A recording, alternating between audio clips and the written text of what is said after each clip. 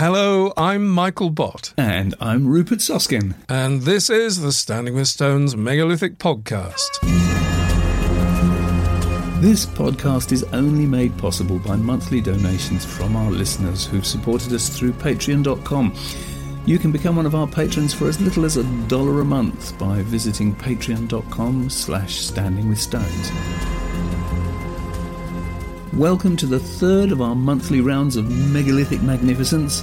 That's 3 already, Mike. How did that happen? I have no idea. Fortunately, there's so much new stuff coming in from all sides. I can't imagine us ever running out of things to talk about. Anyway, in this month's instalment of Neolithic News and Prehistoric Pearls, who writes this stuff, as well as our regular items, for our main topics, we'll be looking more deeply into Aubrey Hole number 7 at Stonehenge, and then discussing how the thousands of years of rising sea levels have engulfed coastlines, submerging countless prehistoric sites which are only gradually being discovered.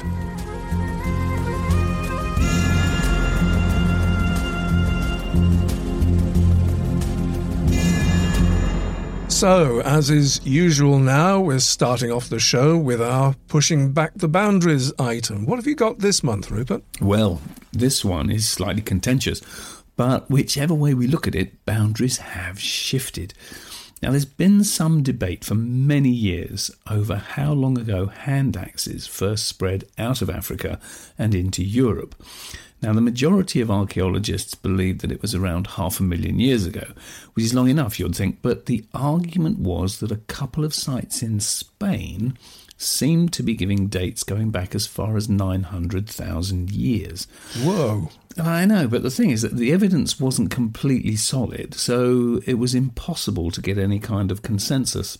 But new findings in the rock shelter Cueva Negra del Estrecho del Rio Quipar. Are you impressed? I'm always in southeastern Spain have pushed back the dates, and researchers have, for the first time, got confirmed dates of around 850,000 years for both hand axes, and it's the earliest confirmed use of fire in Europe. Now, wait a minute. I'm actually hearing this for the first time, and we really are pushing back the boundaries here. Then that is really quite something. It's way out of our usual sort of time zone, but we have to go there to be pushing back the boundaries in the first place, don't we? Well, indeed. The thing is, it marks a significant cultural shift, but obviously it's impossible to say whether man had learnt to actually make fire or if they'd just gathered burning embers after a forest fire. Because, if you gathered the burning embers, they could take them back to their own cave and use it to start their own fire, or just feed a fire that they already had, maybe. Yeah. Once they've got a fire going in the cave, then they could keep it burning indefinitely. Yeah. But the thing is, there's another aspect to this story, and it's one of the real mysteries of human evolution, and that's the Acheulean axe. Now, if you don't know about it, the Acheulean axe is the first consistently formed bifacial stone tool. So where a flint has been cut on both sides, and they came in different sizes, so they could be used as axes. So the Acheulean axe, is it? Where does that name come from? Do we know? It comes from the place where it was first found. Now, that's something. But now it's the term Acheulean axe is used to describe generically any. Yes, because this form of axe was found, or is found, all over the place. And it comes in different sizes, so used as axes or picks or cleavers, but the thing is, all with this recognisable, consistent form. And the thing is that the Acheulean axe appears first in Africa 1.5 million years ago. And here's the thing, it remained pretty much unchanged for 1 million years. Ah, right. Now, got you. I've got visions of you in the film tracing this out on the sands of Formby Point. Yeah. Yes, almost, yes, because we didn't mention Achillean axes then, did we? But I did talk about, I was talking about tools. Banging tools with stone with stone. Yes, hitting stones with stones. The thing is, there's one thing that is very significant about this, and that's that the fact that it was unchanged for 1 million years proves categorically that the process was taught through thousands of generations. You know, if it never changed, then generation after generation after generation, they were teaching their kids how to make these tools. Yeah. On top of that, it wasn't just one hominid line. There is evidence showing that it was used by Homo erectus, Homo heidelbergensis, and Neanderthals. The thing that really bothers me, and bothers everybody, frankly, is that can you think of anything at all, that remained the same with no refinements for even 100 years, 1,000 years? And at 1 million years, it just becomes completely incomprehensible. Unchanged for 1 million years. It's just why? It's only 500,000 years ago that we really begin to see new ideas and developments in toolmaking. Just why? Yeah, it's happened? The most extraordinary thing. So there you go. Leaving that impossible conundrum hanging in the air. Answers on a postcard, please. Let's go forwards in time and kick off this month's news. Nice one, Rupert. Yes, indeed.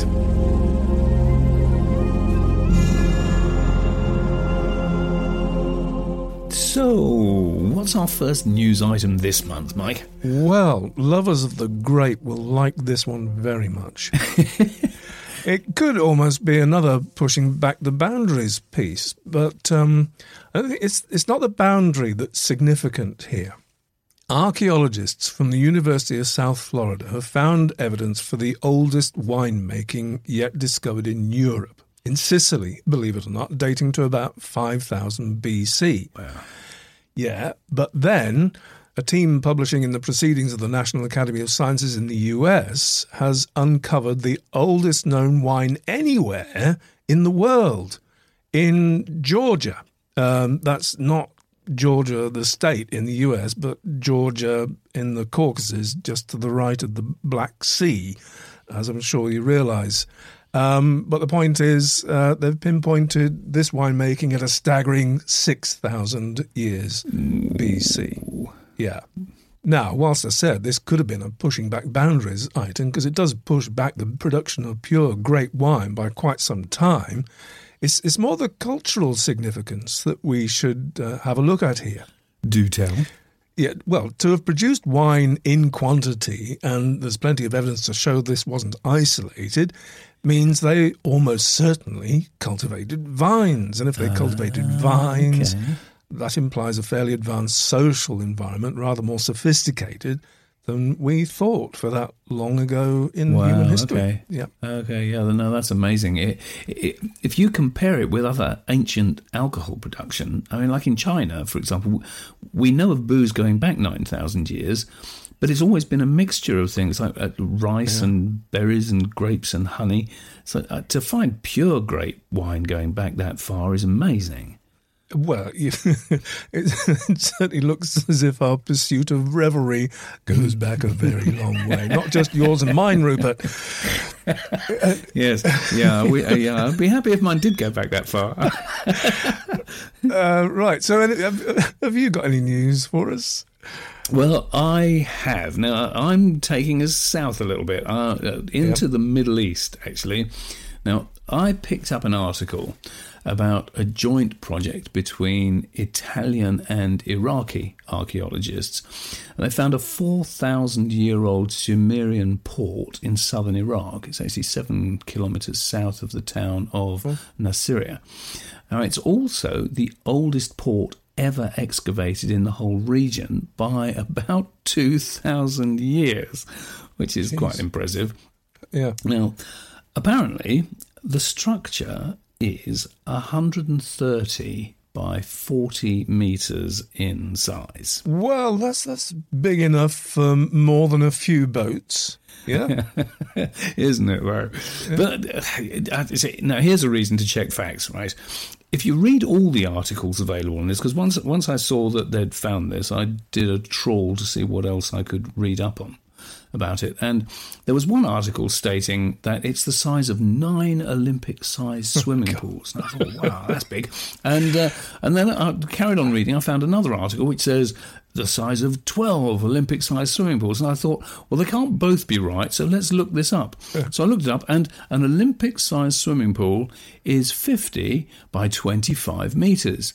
So unless I'm fundamentally missing something, that makes the port the equivalent to 4 Olympic-sized swimming pools.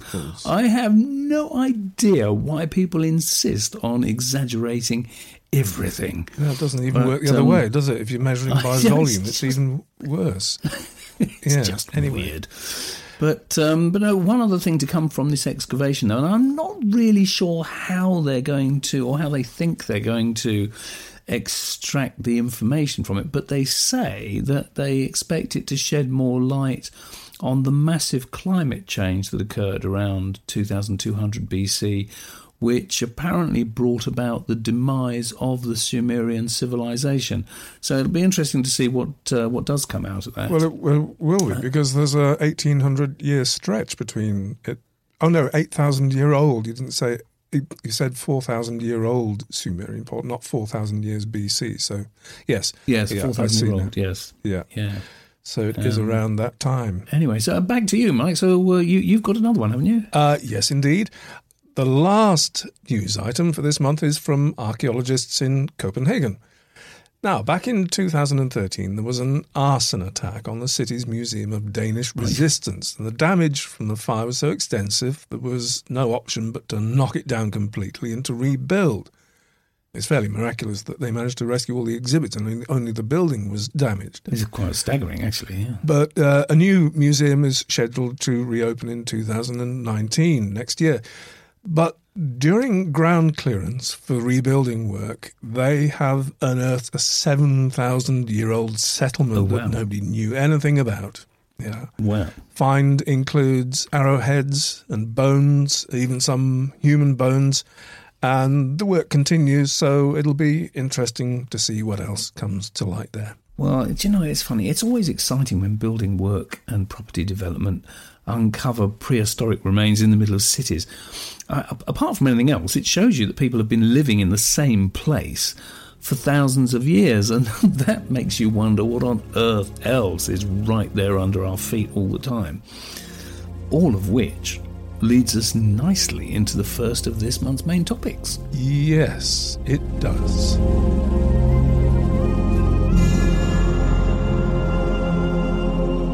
So, some of you might remember that at the end of last month's podcast, we joked a little bit about the possible confusions that could arise from Aubrey Hole 7 at Stonehenge. Well, Michael, you can update us on what's been happening there, can't you? Well, yeah. I mean, in the whimsy section last month, I lightheartedly chatted about Aubrey Hole number 7 at Stonehenge. So Aubrey Hole number 7 seemed apt for inclusion as a piece of whimsy because I'd learnt that in 1935, the bone fragments unearthed during the whole extent of William Hawley's original excavations in the 1920s, including ditch burials and numerous Aubrey Hole burials, had been reburied altogether in 4 Hessian sacks in Aubrey Hole number 7. So, you know, which was nice. Seemed, you know, we talked quite lightheartedly about it. But why had they done that? Well, there's an interesting aspect to the answer to that question, which we'll try not to plot spoil right now, as it's going to form part of an answer to a question that we'll be answering back towards the end of the programme. However, in Aubrey Hole 7, we're talking about one heck of a jumble of bone fragments that they didn't at the time have the wherewithal to analyse and interpret in any archaeologically meaningful way. And with having no exhibition value and with the pressure from the thing that I just mentioned that we'll deal with later, the decision to rebury was made. And so that's what happened, complete with a lead plaque explaining to any future archaeologists how the bones came to be there and, just to avoid any possible confusion caused by this hodgepodge of cremated bits and pieces. So if you've listened to last month's podcast, you'll have come away with the impression that this is the status quo. Yeah. That there are still 4 bags of bone underneath the ground, almost due east of the Sarsen Monument, just inside the bank, with nothing distinguishing their presence and nothing singling out Aubrey Hole 7 from the other 55. That's right. That's exactly what I said last month. However, yes, despite what a wonderful piece of whimsy it was, it seems that the supposed future archaeologists have already been and gone. Yeah, not only that, but we can name them. Mike Parker Pearson, Mike Pitts and Julian Richards. Names that possibly ring a bell for anyone that's got a passing interest in British prehistoric archaeology. We don't need to explain who they are right now, but I mean, if you follow Rupert Me on Standing with Stone on the Standing with Stones Facebook page on Instagram or on Twitter, you probably know that I attended a talk by Mike Parker Pearson at the Stonehenge Visitor Centre last month. Yes. And it should mention, Mike and I are attending a talk by the aforementioned Mike Pitts this month, also at Stonehenge, and part of the English Heritage Stonehenge 100 celebration. So we'll be reporting on that too, of course. Of course. But back to Parker Pearson and the fact that from his talk, I learned that Aubrey Hole 7 had actually been re-excavated in 2008. Yes, the thing is, of course, technology moves on. Exactly right. And what might on the surface seem like a whimsical exercise in itself, the re-excavation of previously excavated and reburied jumble of unlabelled, unclassified, poor condition bone fragments, but it had a very real purpose. The application of modern analysis techniques to remnants of a known provenance conveniently stored in a single known location.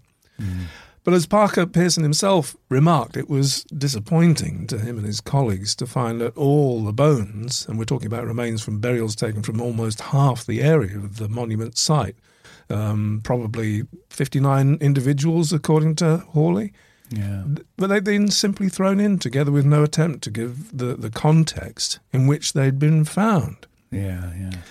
But now, here's where we get to the nitty-gritty of why I thought it important to update our previous mention of Aubrey Hole 7.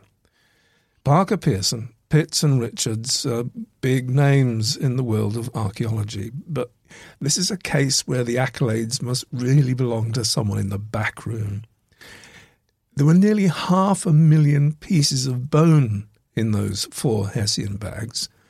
And over the next years, it fell to osteologist Christy Willis. She's a PhD student at the University College London Institute of Archaeology. And she had to sort through them and extract as much information as possible before the license granted to the dig on the excavated bones ran out. And we'll talk more about that later. I need to think about that for a moment. Yes. I love archaeology, but I doubt if I could be a real archaeologist. I mean, think about the amount of painstaking work involved in sorting through 500,000 pieces of cremated bone with such thoroughness that you're able to identify the inner ear bones of 25 individuals. I mean, not only that, but to extrapolate by careful measurement using a CT scanner the size and dimension of those inner ear bones to find out the sex of each individual. You can actually do that? Yep. Seriously, you can actually do that? Well, according to her own paper on her research in Aubrey Hole 7, I quote from the paper, "Forensic and archaeological advances in analysing non-cremated and cremated iams have produced reliable techniques for determining sex by measuring the lateral angle of the internal acoustic canal." Good grief. Iams, in this case, I'm reliably informed, is not the cat food, but IAMs, that's the internal auditory meatus. Okay. Or meatus. Or it's the ear bone to you. Fair enough. Okay. Okay. So what were the results from that part of the study? Here we go. There was a ratio of 14 women to 9 men. Right. With 3 of them not being able to be determined which sex. But that is from that 25 known individuals. Wow. More women than men buried there. Wow. So it's worth saying, a few weeks ago, I posted a survey on Facebook to find out what the favourite subject matters were of our followers of the Standing with Stones page. And I made about 15 fairly arbitrary choices available, ranging from Neolithic art to my favourite megalithic site to archaeoastronomy, just to get an idea of what our fans would most like us to talk about. Now, also among those choices was Stonehenge and Neolithic culture. Far and away, the most favourited topic was Neolithic culture, while the topic of Stonehenge malingered second from the bottom. Yeah. Yes, and yet here we are with excavations at Stonehenge providing some of the most intriguing insights into Neolithic culture. My thoughts exactly. So, while this ratio of women to men is suggestive of a higher standing, or at the very least an equal standing of women within this culture, it's not conclusive. It is indicative that we need to keep our minds open, and be very, very wary indeed of any assumptions we may consciously or unconsciously make from the perspective of our own culture. Mm. I mean, how many women, for example, are buried in Westminster Abbey? Yeah. It seems also that there's an indication that these burials represent an upper echelon, if not an aristocracy, on the Stonehenge complex. It turns out that the ratio of children and teenagers among the burials is strikingly low, lower than you'd expect from a representation of a general population. I mean, again, I know it's not conclusive, but it is another aspect of the Neolithic culture puzzle brought into focus. Mm-hmm. At the very least, a cemetery for grown-ups then. Yeah, and a cemetery it was. When we were looking at the largest cemetery in Britain in the 3rd millennium BC, no question. And again, this is something that's been underlined by the excavation of Aubrey Hole 7. During the excavation, a previously undisturbed cremation burial was discovered right next to Aubrey Hole 7, just under the turf. Now, this is remarkable because William Hawley was supposed to have excavated almost the whole eastern side of the Stonehenge monument in the early 20s. So the implication is that if he missed this one, he must have missed others. Mm. So what this has enabled them to do is to provide new estimates of the total number of burials that are reckoned to be at Stonehenge. And Pitts and Parker and Richards et al. Have boosted the estimate to perhaps 240 burials overall at Stonehenge, yeah. Right. Moving on, there's even more. There's the strontium isotope analysis carried out on the Aubrey Hole 7 bones. Yeah, well, this is a very new technology. It enables archaeologists to infer the geographical areas an individual is from, or even where they lived for reasonable periods. Remarkably, it seems that 40% of the individuals represented in this collection of bones did not grow up on the chalkland of Wessex. In other words, they were not Stonehenge locals, at least in their early years anyway. Yeah. Further, 4 of the 25, the minimum 25 number of individuals identified, grew up in areas of geology consistent with Western Britain, like in North Devon and Wales. If we start to think about migrations from Wales, what can we begin to imagine is the correlation between the movement of people from Wales and the fact that the bluestones at Stonehenge were relocated from Preseli. So they were taken from Wales to Stonehenge, to rebuild the circle. How much does that fit together with that migration of people? I know, it's quite an intriguing thought, and I think that they're going to be looking into that possibility a lot in the coming years. Based on what we know of the research that's been done at Preseli right at this moment, or during the last year or so. But talking of bluestones, here's just one last example of how Aubrey Hole number 7 is informing thinking about the development of the Stonehenge monument. A bonus from the excavation of the bones in the hole was the excavation of the pit itself. Now, the Aubrey holes themselves have long been a mystery. They were first recorded in 1666 by William Aubrey, for whom, of course, the holes are named, and it was conjectured early on that they may have originally been the standings for the blue stones, which now, what remains of them, are standing within the second stage Sarsen monument. However, this idea latterly has been out of fashion, with all sorts of astronomical alignment theories, the confusions of dating, the fact that there were many burials in the holes, and theories that there may have been wooden post holes, especially since the discovery of Woodhenge. What has been found, though, in short, is that Aubrey Hole 7 shows itself to be too shallow to have been a wooden post hole, but just the right size and depth to hold one of the bluestones. So, putting this together with another look at William Hawley's excavation notes for the other Aubrey holes, Parker, Pearson, Pitts and Richards have been able to conclude that in the first stage of Stonehenge, the Aubrey holes did indeed hold the upright bluestones.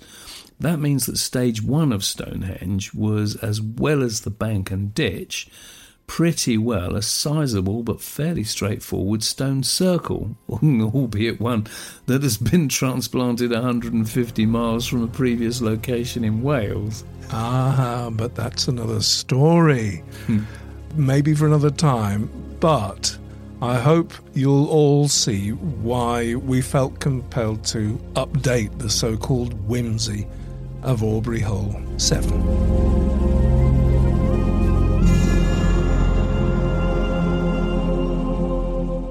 So, shall we move on to rising seas and lost archaeology, the main subject of this month's podcast? Rupert, do you want to tell the folks what it was that started us off down this particular voyage of discovery?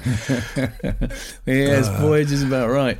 Well, it started when we were looking into the discoveries and excavations up in Orkney that we discussed a bit in the last podcast, and the team's unexpected discovery of a lot of megalithic remains about 500 metres offshore. Well, that just made us think about the fact that we have a lot of information on how changing sea levels have affected settlements, sending homes and even entire villages into the oceans. You even see it happening today. Yeah, you certainly do. Sometimes it can happen remarkably quickly. Apparently a great example is on the north coast of the Isle of Man, where I was actually born. I lived there till I was 6 years old. Because of the strength of the ocean currents, the coastline up there has disappeared a staggering amount within living memory. There was one particularly violent storm in 1941 when 2 metres of coastline, several miles long, got washed away in a single night. That is terrifying. But the crazy thing is, the sensible side of this hardly ever gets discussed. I mean, the kind of stuff you tend to find in relation to anything to do with submerged remains is random claims of Atlantis being found all over the place. The reality is, there are an enormous amount of submerged sites around the world. Obviously, on the podcast, we only have time to look at a few, but as always, links to everything discussed on the show will be on the website, and that's standingwithstones.net. And for anyone who wants to look more deeply into the subject, it really is amazing quite how much there is out there. Yes, something that's niggled me for years is that as an animal, we know that we actually haven't changed very much for a very long time. And we know that as a species, we do have a preference to settle in coastal environments. Throughout history, all settlements begin by the sea, and over time we migrate inland. Now, if you look at every civilization we actually know about, from the Mesopotamians, the Greeks, the Egyptians, the Romans, and later the Aztecs, the Olmecs, as many as you can think of, they've all existed within the last 6,000 or 7,000 years.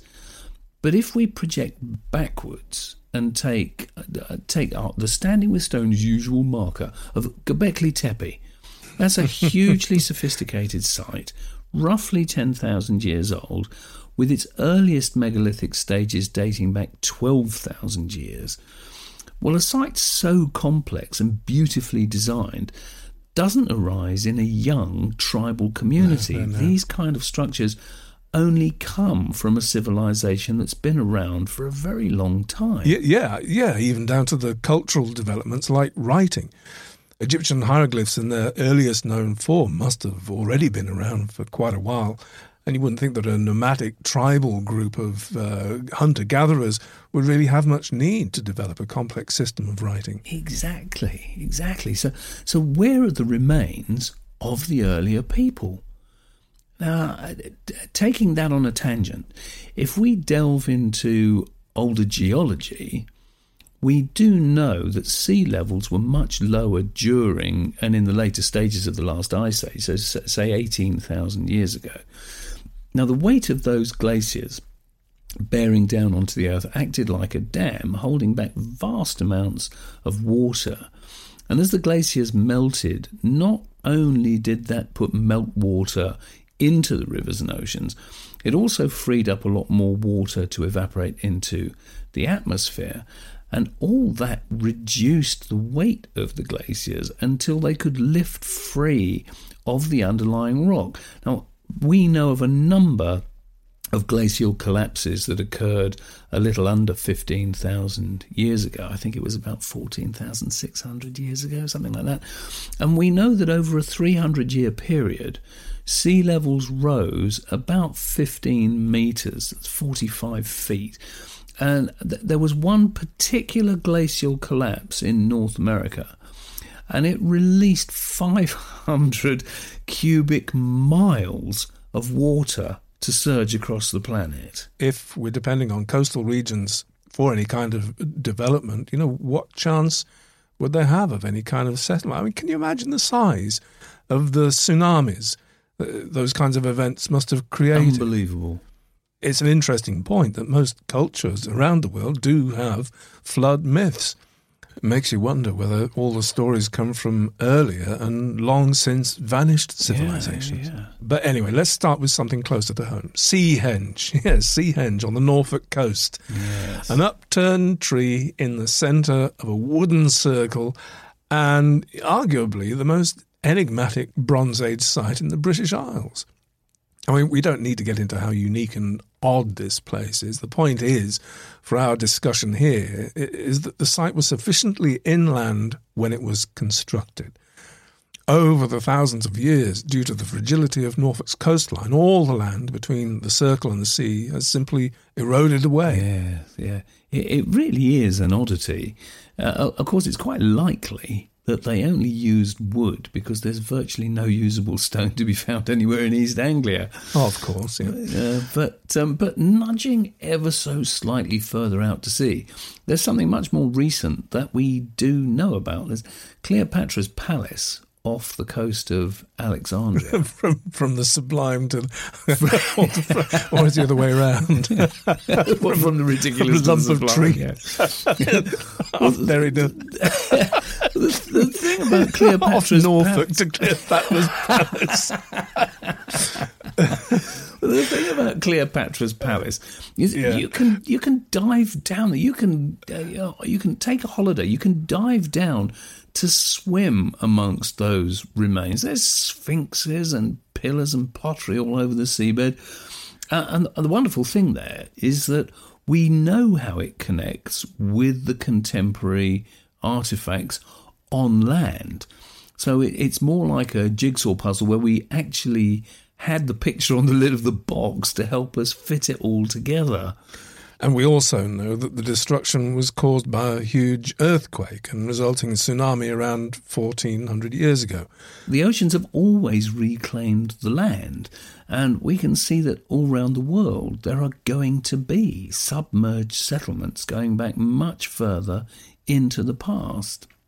Now, off the coast of Pavlopetri, for example, in southern Greece, under about 4 metres of water lies a 5,000-year-old town, as complex as any other of its time. A team from Nottingham University have been diving and excavating there for quite a while, and they've created a full 3D digital construction of reconstruction of the entire town.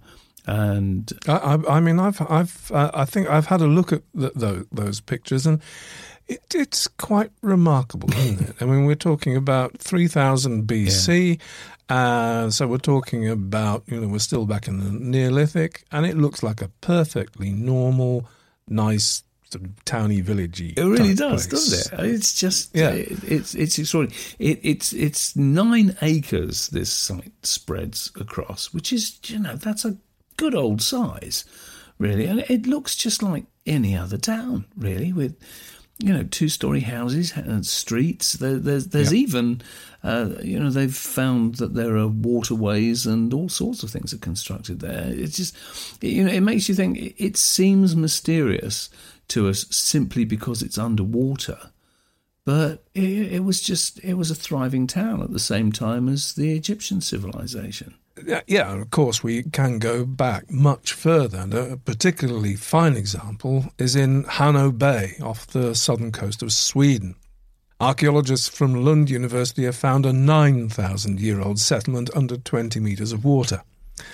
The remains here are fascinating because when you consider the age, one of the items is a pickaxe made from elk antler with inscriptions on it, and there are also some fish traps made from lengths of plaited hazel. So, these are not primitive people. No, absolutely. Absolutely not. No. And, I think we should probably say here, because I can imagine a number of listeners might be screaming at us, but what about Yonaguni off Japan, and what about the city off or under the ocean of the Bay of Cambrai off Gujarat in India? There's any number of examples of these, extraordinary undersea sites. But the thing is that we do our very best to only bring you the prehistoric stuff that we can actually verify. Yeah, I mean, the problem with so many of the more exotic sites is that people so want them to be real. I mean, I want them to be real, to come to that. Absolutely, yeah. But what happens is they dismiss some of the important details that call it all into question. And some of them really are simply natural rock formations, however engineered they may look. Others are still being investigated in order to establish whether they really do warrant excavation. And don't worry, we'll tell you all about those too if we hear any exciting news. So, has that kind of wrapped it up as far as underwater things are concerned? I think so. I mean, it's worth repeating. I suppose that we will put all the necessary links onto the website, and we will include some of the links to sites that we haven't included in this for the very reasons we've just stated. But some of them are still, they're still very interesting to look at. You can form your own ideas, and do send us messages if you don't agree with anything that we've said. I would extend it a little bit further. Is that also not only have coastal areas been areas of settlement, but they've also been channels along which migration has occurred. Absolutely. I think this changing sea level is a very important aspect in the whole, development of humankind, and the effects that it has on the development of culture and settlements and so on, and clearly the movement of human beings from one place to another. I'm beautifully reminded there of how privileged we were to be able to look at the footprints on Formby Point, the 6,000-year-old footprints absolutely. There. That was a real treat, and if they haven't gone already, they won't be there for I have long. been told that they have gone already, certainly the ones we were looking at, but hopefully more will be exposed as time goes by. It shows how transient everything is. Do you know what? It's worth saying there as well, maybe, that thinking to archaeologists in the future that the consensus generally is that if the carbon dioxide increase in the atmosphere, if the melting of the polar ice caps continues the way that the scientific fraternity expect, then over the next century or so, sea levels will rise by 60 metres. Now, if you think a sea level rise of 60 metres... At which point we become part of the story, yes. Absolutely, that's it exactly. And you only have to look at all the coastal settlements, cities, etc., around the planet to realise that 60 metres really gets rid of an awful lot. And on that bombshell, let us move along. Indeed. What's next? We have questions. We have question, or we have a question anyway.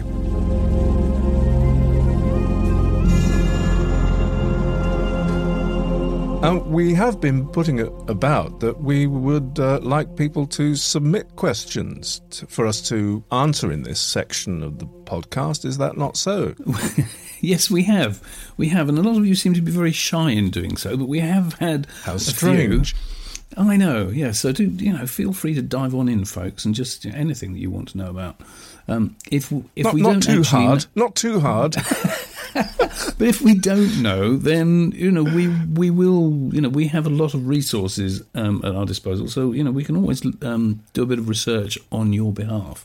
Happy to do that. Yes, we've got all the time in the world. Yes. So this month's question then. Yes. Are you going to take this, Mike? No. Okay. Well, in that case, I shall. Well, we had a question from Mo Keown in Hertfordshire, who's one of our... she's one of our greatest fans. We like Mo very much. And we thank her very much for being one of our biggest fans. Indeed. Now, Mo, she does come up with a good question, does Mo? She's asked this time, what happened to all the bones when they are excavated from prehistoric sites? And it's a wonderful question because there is no single answer to that. So, Mike, you've actually done some research on this independently, haven't you? Well, kind of, and half by accident as well.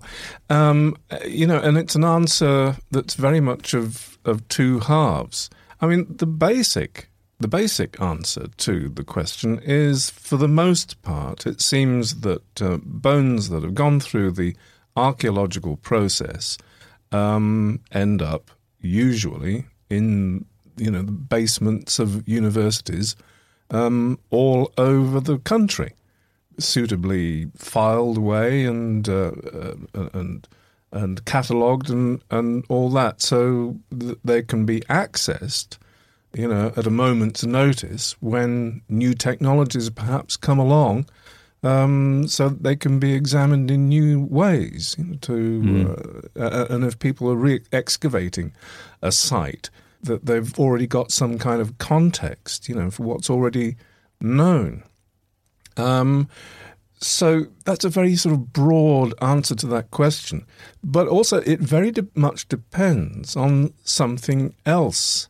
And it's to do with religion, strangely enough. And that is, strictly speaking, according to law as it stands, excavated bones should actually be reburied. Crazy. Well, not necessarily crazy, but sometimes crazy. I think archaeologically speaking, the more recent the bones are, certainly if they come into the Christian era, then I think that's reasonably strictly enforced. When the bones are prehistoric, it's a debatable and moot point. I mean, the reason I found this out, I'm afraid I'm going to have to go back to Aubrey hole number 7. As I said in the earlier section, the part of that was going to, part of the story of that was going to be told in the answer to the question later on. And here it is. We found out at... listening to Mike Parker Pearson, that when they were doing the research on the bones that had been re-excavated from Aubrey hole 7, it turns out that they only had 5 years license from the Home Office to study the bones, after which they needed to be reburied. So there was a lot of stuff to be done with the bones. There was a bit of a race against time for Christy Willis, the osteologist, who was doing the bulk of the study. And in fact... So do you mean she was going through 500,000 bones under a deadline? Yes. As far as I know, that's what was going on. And the 5 years actually ran out, and they had to ask for an extension. And they got an extension of another 2 years. Right. And that 2 years was still just running out when, it was touch and go stuff. Mike Parker Pearson got a call, and the licensing thing had moved from the Home Office to the Department of Justice. Right. They updated their thinking as to how to treat particular archaeological investigations. And they told Mike Parker Pearson that instead of reburying them at this deadline, and it was a matter of days apparently, wow. And he had the shovel in the hand ready to put them back in the ground, that in actual fact they could be stored in Salisbury Museum instead. Right. So, another interesting story from Aubrey hole 7, but slightly illuminating to Mo's question. Yeah, absolutely. Absolutely. Is that there is a grey area. Now, the other interesting thing is, and I think this is why we get the feeling that a lot of people, that Mike Parker Pearson himself is not favourite with a lot of people, in that he's the figurehead that counteracts people like Arthur Pendragon, who strictly do not want bones to be disturbed, and indeed want any bones that are on display in the Stonehenge Visitor Centre and elsewhere returned to their original burial place in the monument. Right. And that's where archaeology meets head-to-head with romantic idealism. That is interesting, isn't it? Is that a good way of putting it? Romantic idealism? Shall I put that another way? I think that's fair, but then, I suppose there's going to be a number of people that don't. But it's also interesting that, why would a druid seek to have jurisdiction over anything Neolithic? But maybe we shouldn't go there. It's an ancestor thing. It's an ancestor thing, which is all well and good if you know that those bones in the ground are your ancestors, for sure. And of course the people that put them in the ground in the first place for that very reason, whether it be in a long barrow or a chambered cairn or what have you, to remain in contact with the ancestors, then unless you've really got that relationship, it's a bit fill in the gaps. So I suppose to wrap this up, a good thing to say to Mo is that if you were particularly interested in the bones from a particular site, then you really just you just have to find who was it that did the excavations of the site, and it'll probably tell you which university or museum has taken possession of them. Yeah. I certainly, the only one that I know off the top of my head is the Tomb of the Eagles, because we were talking about it previously. The Tomb of the Eagles was excavated by University of Bradford. After Ronald Simpson himself. Yes. I mean, latterly and on a much more scientific basis. So, the bones there will be with the University of Bradford and the Orkney Museum. So I hope that answer, which was rather quite specific and rather vague at the same time, is we're good at that. Our speciality. Yeah, totally good. So, thank you for the question, Mo. What's next? Oh, it must be... oh, yes. Go on, give it some. Stonehead of the Month. Yes, Stonehead of the Month. And, Rupert, I'll leave it to you to tell us who is Stonehead of the Month in this month of June. In this month of June, the Stonehead of the Month is Mr. Jeff Watson, Flint Napper extraordinaire. Yes. Do we get the round of applause? Well, hey, Jeff. Hey, yes, we do. We were doing a live broadcast. We didn't know Jeff before.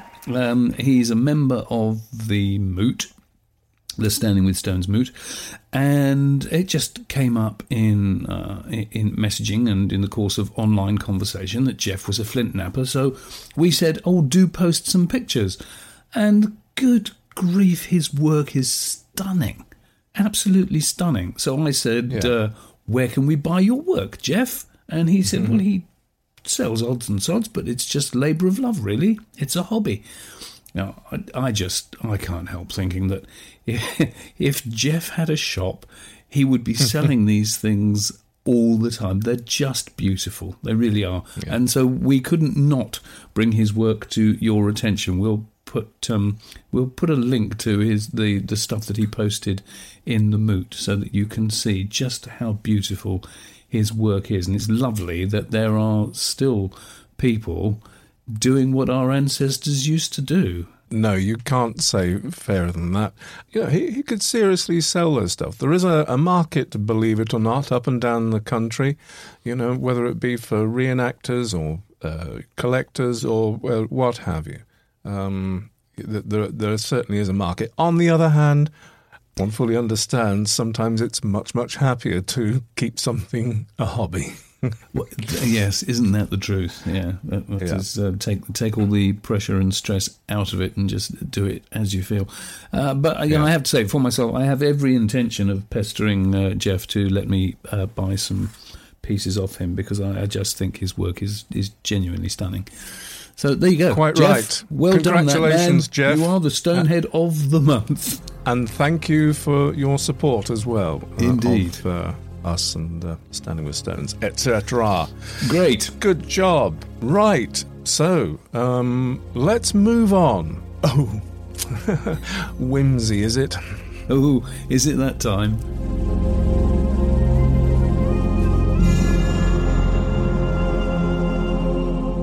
Yes, whimsy. Well, I'm pretty sure that the bit of whimsy that I've got for you this month, well, we won't be revisiting in a future episode in order to correct, update, authorise or validate in any way, as we've done with Aubrey Hole 7. No. How can I start this?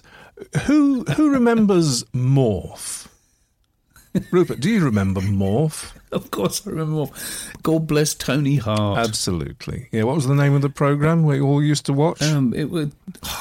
It was Take Heart. Wasn't Heart. it? We are so dating ourselves. We are so aging ourselves right now. We are. Probably a few of our before that, and Vision On. Do you remember Vision On? Oh, crimes, yes, and probably a few of our listeners as well. Dear Tony Hart. Yes. Did you know that Morph was first produced by Aardman Animations for the BBC? We're talking well before Wallace and Gromit and before Peter Gabriel's Sledgehammer video, yeah, which they also did. So that kind of, interesting stuff. Morph, Sledgehammer, Wallace and Gromit. There's the trend. Of course, Aardman Animations are still going strong. But anyway, I was sitting here. What the hell has this got to do with anything archaeological? It's so silly. I was sitting here at my computer, and I have a second screen off to my right, and I have a Twitter feed, a tweet deck going there, sort of that just has a feed with megalithic stuff going past, and I glanced one day, a few weeks ago, to my right and did a double take because there was Morph popped up staring at me out of the screen in front of Callanish Standing Stones. What, you mean actually there? Actually there, yes. In a brand new photograph. It turned out that one of the founders of Aardman Animations has, of course, complete rights to Morph, and Morph is one of the Aardman Animations. He's in their stable, and for whatever reason, Peter Lord was doing a tour of the Hebrides with Morph in his pocket or in his suitcase, whatever, and it was going through the Hebrides and through Scotland, and everywhere, and occasionally plonking Morph in an appropriate pose, taking a photograph of him and tweeting it out with hashtag Morph Tours the Hebrides or something like that. I think it was. It was. So he's been to various places, but I just happened to glance around. There he was in front of Callanish Standing Stones. That is so silly and so wonderful. Well done, Peter Lord.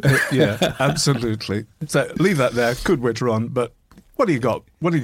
And will we need to come back to it later at a late date to update and correct and give it depth and meaning? This is just an odd one. The truth is, I can't honestly say why I found it whimsical. It's just, this is from France. It's Western France, actually, not far from, well, it's kind of well north of Bordeaux and in the Vendée.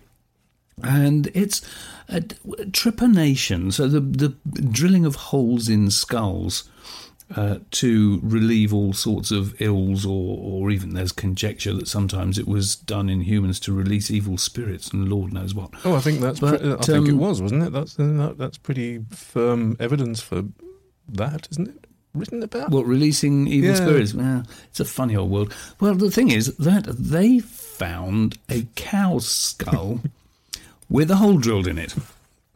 And so the things about this is that, was this poor unfortunate cow just a practice beast? Were they practicing on it to get to get the technique right before they used it on people, or because there's no normally with humans where they find a practice of trepanation, there's healing around the hole, which shows that the person survived the operation and the bone healed afterwards. Well, this cow shows no such healing whatsoever. So the options are either it was practice on an already dead cow, or it killed the cow, or they were practicing trepanation and it was unsuccessful and it died anyway. Poor animal. But I just thought trepanation on a cow, no, that has to be thrown into the mix, hasn't it? So it was actually found quite a while ago, but the research into the actual trepanation is comparatively recent.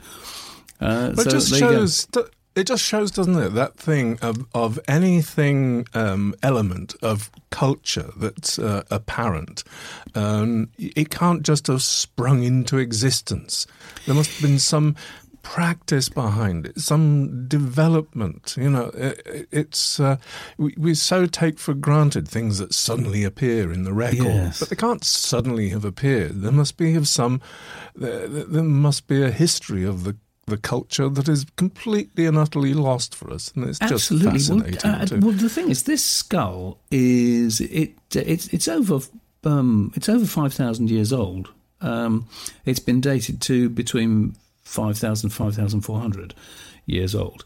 But the thing about trepanation is, who was it that first thought it was a good idea to drill a hole in somebody's head? Because it's not really something you'd think about doing, is it? Unless you've got a really bad headache. It's one of those things that I've often thought with things like, who first discovered popcorn, for example, must have frightened the life out of them. But then they find that this exploding fire suddenly is offering something good to eat.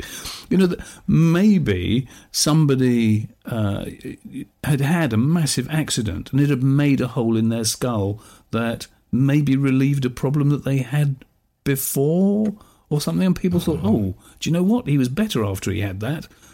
Do you see what I mean? Yeah. Who Don't know. knows? We probably never will do. Probably never will. That is so true. But it's all fascinating nonetheless. Yes. So it's nearly time to end the show, but first we'd like to ask for your help. Yes, we've set ourselves a big goal in launching these podcasts and creating live streams, videos, and other stuff for you to enjoy, and that is to raise enough awareness and funding for us to make another film about the standing stones and megalithic heritage of Britain, and possibly further afield as well. We'd like your help in getting to the first stage in that adventure. When we reach our first Patreon goal of £1,000 a month through the support of our followers, that'll free us up to devote the precious time needed to start developing Standing with Stones 2 properly. It'll mark the point of commitment where another film becomes a reality.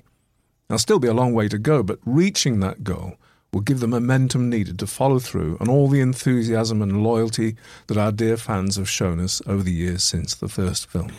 We think we proved 10 years ago that just two guys could produce a broadcast standard compelling motion picture about our Neolithic and Bronze Age ancestors. But there's still a big story to tell, and you can help us tell it by going to patreon.com/standingwithstones and becoming a patron of the Standing with Stones project.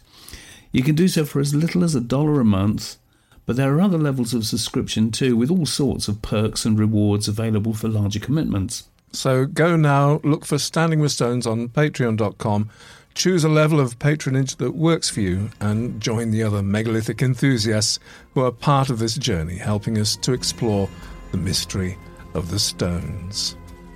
And with that, Rupert, I think it is time for us to end episode 3 of the Standing with Stones podcast. Thank you so much for listening, folks. Yeah, thank you indeed. As ever, we could go on saying thank you, thank you, thank you. But we won't. But we won't. And we'll see you next time. We will indeed. Bye-bye. Bye.